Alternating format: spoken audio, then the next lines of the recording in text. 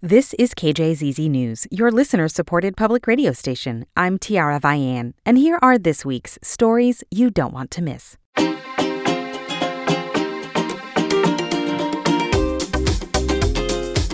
Thanks so much for listening. For the week of October 10th, 2022, here are some top stories. Arizona's Attorney General represents state agencies in lawsuits, offers legal opinions to state lawmakers, and can also pursue lawsuits against the federal government. Arizonans will soon have a new AG for the first time in 8 years, and the candidate voters choose in November will face issues related to consumer rights, border security, and abortion. Catherine Davis Young has more. When the current Attorney General, Republican Mark Brnovich, took office in 2015, he had more than a decade of experience with the offices of Attorney General and Maricopa County Attorney, in addition to years spent serving as a U.S. District Attorney. Either of the candidates running to replace him would bring a much different background to the post. Republican Abe Hamadeh is an Army Reserve officer and former County Attorney's Office prosecutor. Democrat Kris Mayes is a former Arizona Corporation Commissioner and journalist.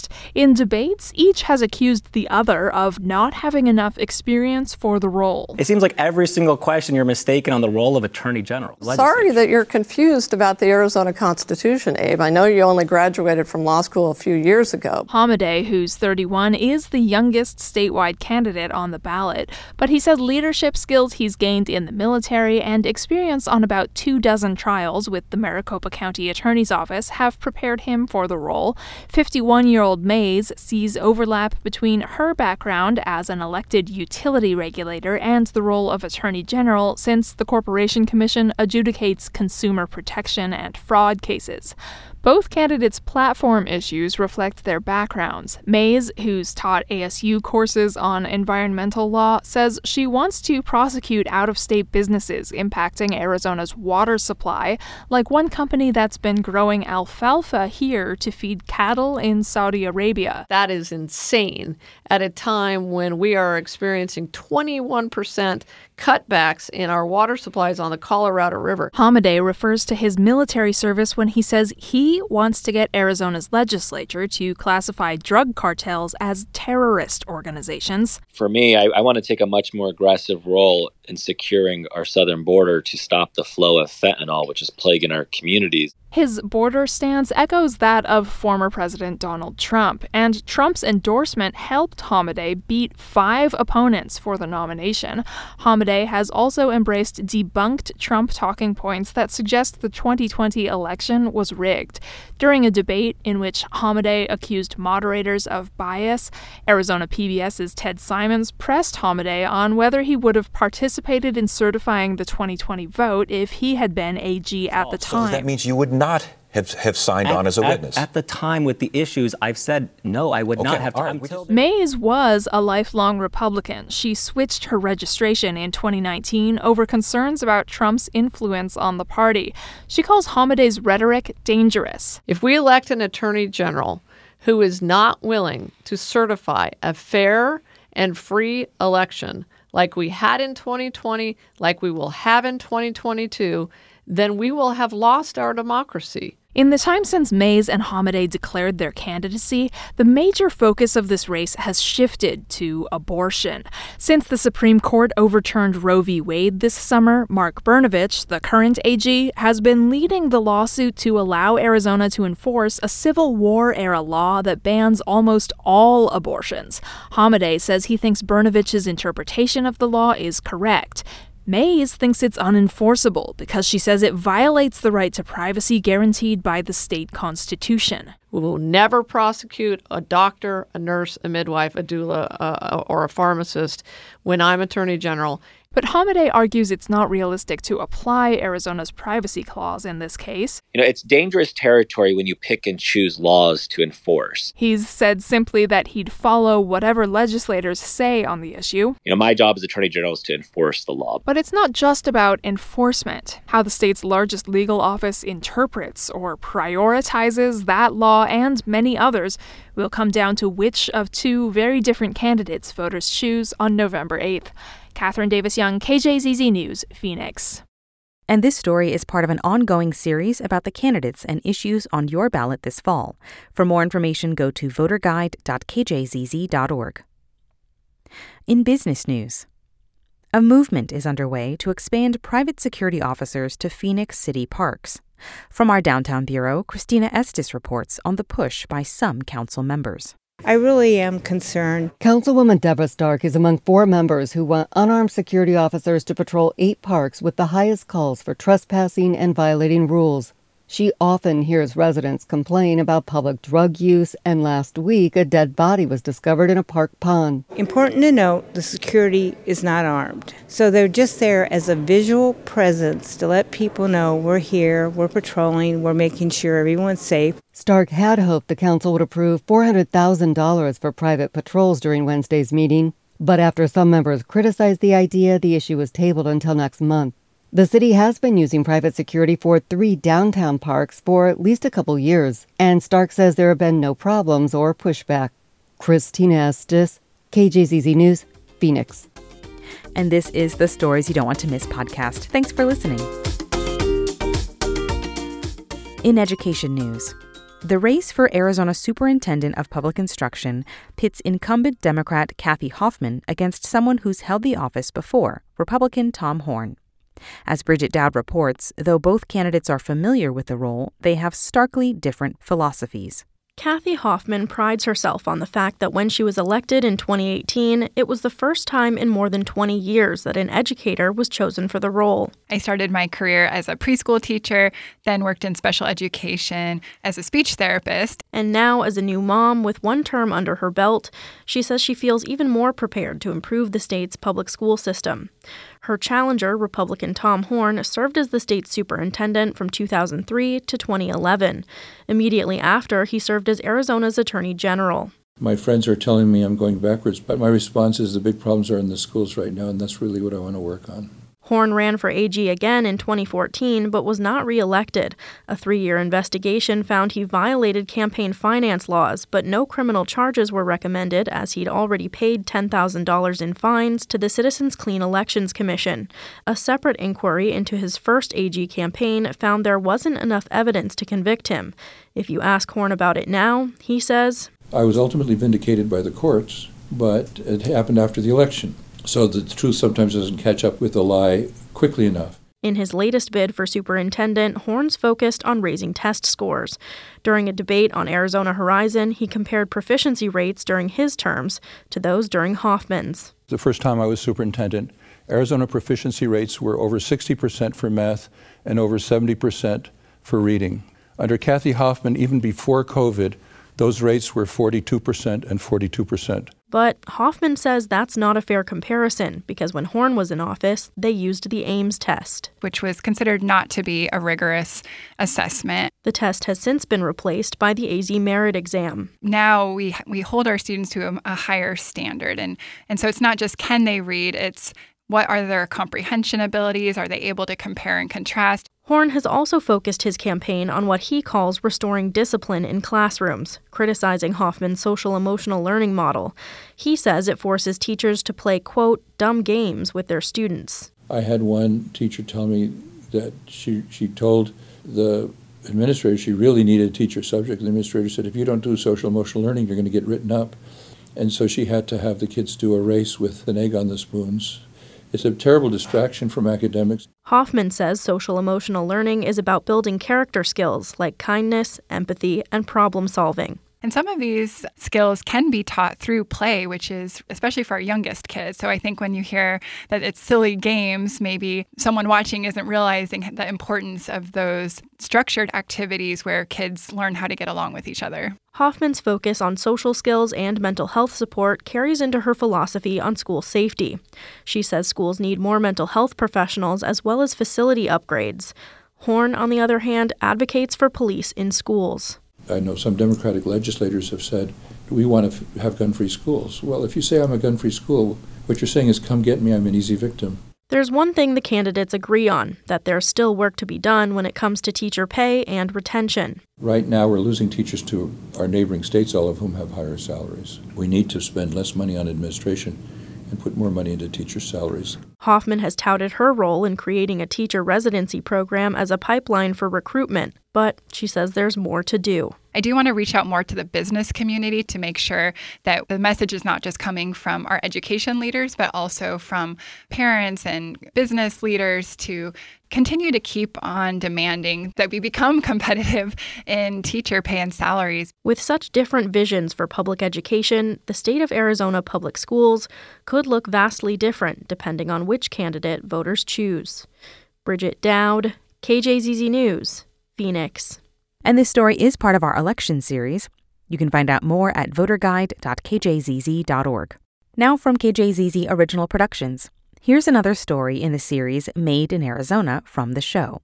Here's co-host Lauren Gilger. Eileen Martinez prefers a pen and paper to a camera. In fact, when she travels, she often sits down in a place to draw it instead of snapping a picture. She told me she remembers it better that way. Since the pandemic, she's taken that sketching practice and turned it into a business. You might know her Instagram handle, Look, See, Draw, where she's become known for her bright, mood-capturing depictions of some of her favorite places in Phoenix, her hometown. I spoke with her more about it and how it came to be. I've always been interested in art making and drawing. And as a kid, I would always have art supplies on me. Like, I grew up going to church a lot, and I was always bored as a kid. So I would take, coloring books, and that continued on. And when I went to college, one of my classes was having to complete, 10 hours of drawing. Wow. And so I would take my sketchbook to very unconventional places like the gym or waiting for a doctor's appointment, stuff like that. And that kind of just became a custom, a habit of taking that book and kind of documenting everything I saw around me, if possible, especially with travel. It's really great when you travel and you carry a book. And then that's just kind of continued and developed into what Look, See, Draw is now today. That's kind of amazing. Yeah. When did you begin sort of the business side of this, and how do you turn it into a business? Well, it's funny because I studied art therapy in school, and this is kind of what I always envisioned in my mind to do, but it's very difficult to make it out. Yeah. I think it is a difficult thing to live off of your artwork. So it actually started just 2 years ago with the pandemic. I kind of was laid off my job, and I was at home twiddling my thumbs, and then so I started going to drawing on the streets, and I wasn't selling anything. It was a very rough time. I bet, yeah. I was broke as a joke and just didn't really have a lot. But, that didn't really stop me because I just wanted to kind of draw Phoenix. That was my project. And then I started doing a lot of pop-up markets. And then I didn't really have a lot of work to sell. I was selling prints and postcards. So that kind of motivated me to keep making more. And then I started a home drawing commission thing. Someone asked for it, and I was like, oh, this is a great idea. And people started to see, and then I kind of do those a lot. That's the majority of my work. And then I still like to add more Phoenix drawings because I don't want it to just be home commission drawings. Yeah. Those are you want your childhood home drawn and framed in a picture, this kind of thing? Yeah. So I'll go to their house if they don't live too far, and then I take a couple pictures to work off a reference, and then I complete their drawing. I just delivered one before I came here. Yeah. I mean, that's a creative way, and it sounds like you had to get creative to turn this into something sustainable. Yeah, and I honestly do question the sustainability part of it, but I think I have to get creative, and I have to work harder at it to not let it die. So what is it about sort of the Phoenix side of this that you love? Because so much of what you're known for, I know on social media, and if you see you in markets and stuff, I've seen your work, it's iconic Phoenix locations, and people love to have a piece of that drawn, right? Yeah. How did you come to that? So it's funny because I had one guy at a pop-up mention, he was very captivated, and he said, oh, I always see New York and Paris being romanticized in drawings, but never Phoenix. Yeah. And I thought that was cool because I've never thought of it that way. Well, I grew up here. It was just kind of a way to memorialize places around the city, places that I've spent a lot of time.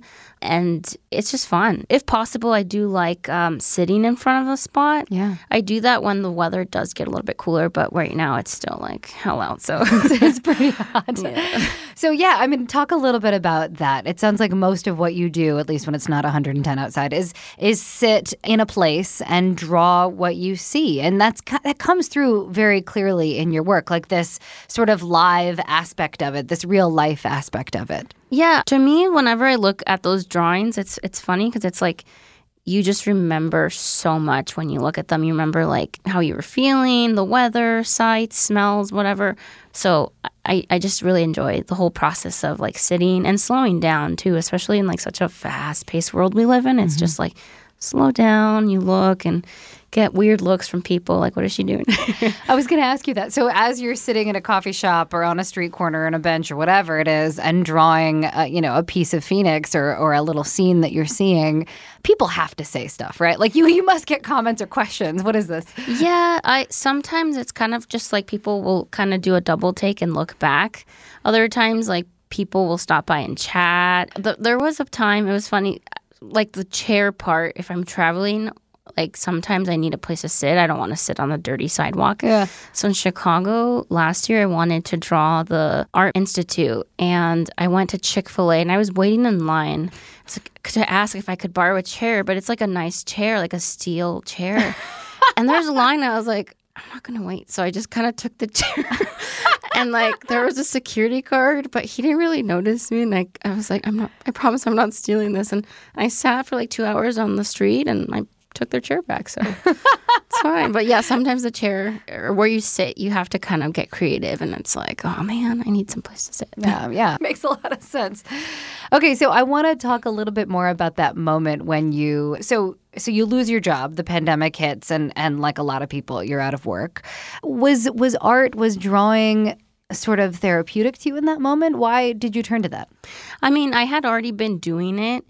I had continued my sketchbook practice, and like whenever I was off work, I would go to different coffee shops or places and draw.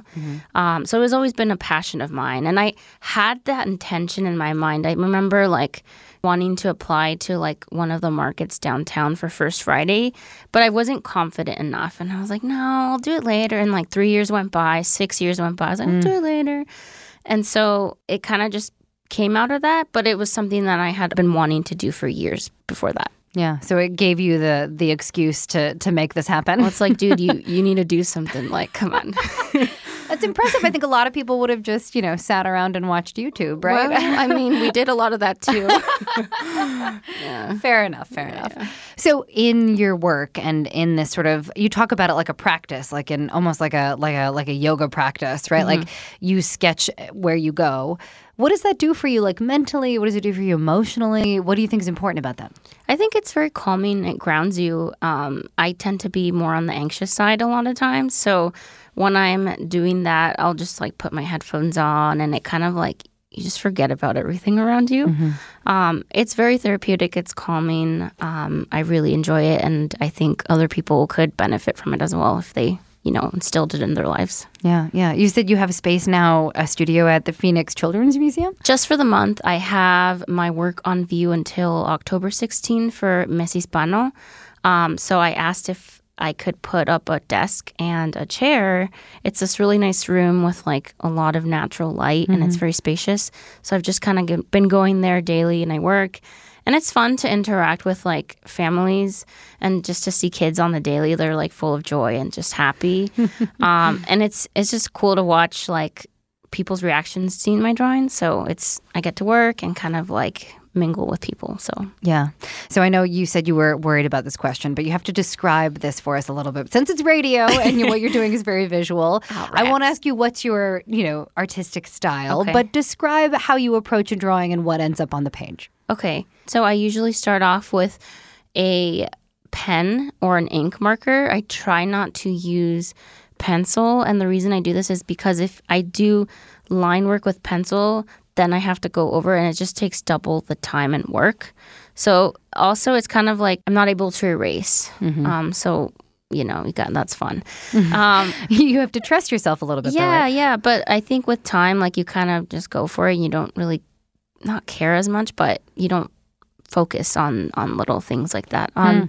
But my style, I would say, it's very colorful. There's a lot of detail. There's a lot of different lines, and it's just kind of fun. I like to think anyways. So you do the pen work, and then is it watercolor? The pen work, and then I add watercolor, or I've been getting into gouache a lot lately, which is similar to watercolor. It's just more matte, and you can layer. Yeah. And sometimes marker as well. Yeah.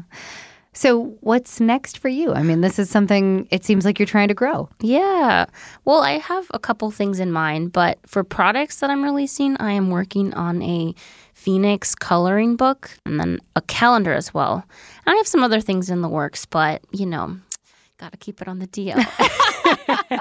You can't let them know your next move. We got a little inside scoop there. I appreciate that. All right. That is Eileen Martinez, a Phoenix artist, joining us. Her Instagram handle is Look, See, Draw. Eileen, thank you so much for coming on. I appreciate it very much. Thank you for having me, Lauren. And this is the Stories You Don't Want to Miss podcast. In Fronteras News, Mexican senators have passed a reform that will ban a practice known as conversion therapy and punish those who carry it out. From the Fronteras desk in Hermosillo, Kendall Blust reports. Senators voted overwhelmingly in favor of modifying federal law to prohibit and criminalize so-called conversion therapy or any practice meant to restrict, change, or suppress a person's sexual orientation or gender expression. Under the reform, practitioners can be fined nearly $10,000 and face up to 6 years in prison, and the sanctions can be doubled if the harmful practices are imposed on a person who is under 18, elderly, or has a disability. Senator Patricia Mercado initially proposed the reform measures in 2018. She called the practices cruel and inhumane in a speech just after the reform passed. Mexico's lower house of Congress must now vote on the reform. Kendall Blust, KJZ News, Hermosillo. And finally, in science news, studying climate from the past can reveal how trends might develop in the future. As Greg Haney reports, research from the University of Arizona found that secrets from 60 million years ago reveal how sensitive the climate is to carbon dioxide. About 56 million years ago, it is believed volcanoes dumped massive amounts of carbon dioxide into the atmosphere, rapidly heating up the globe. That time period is often used as a parallel for today.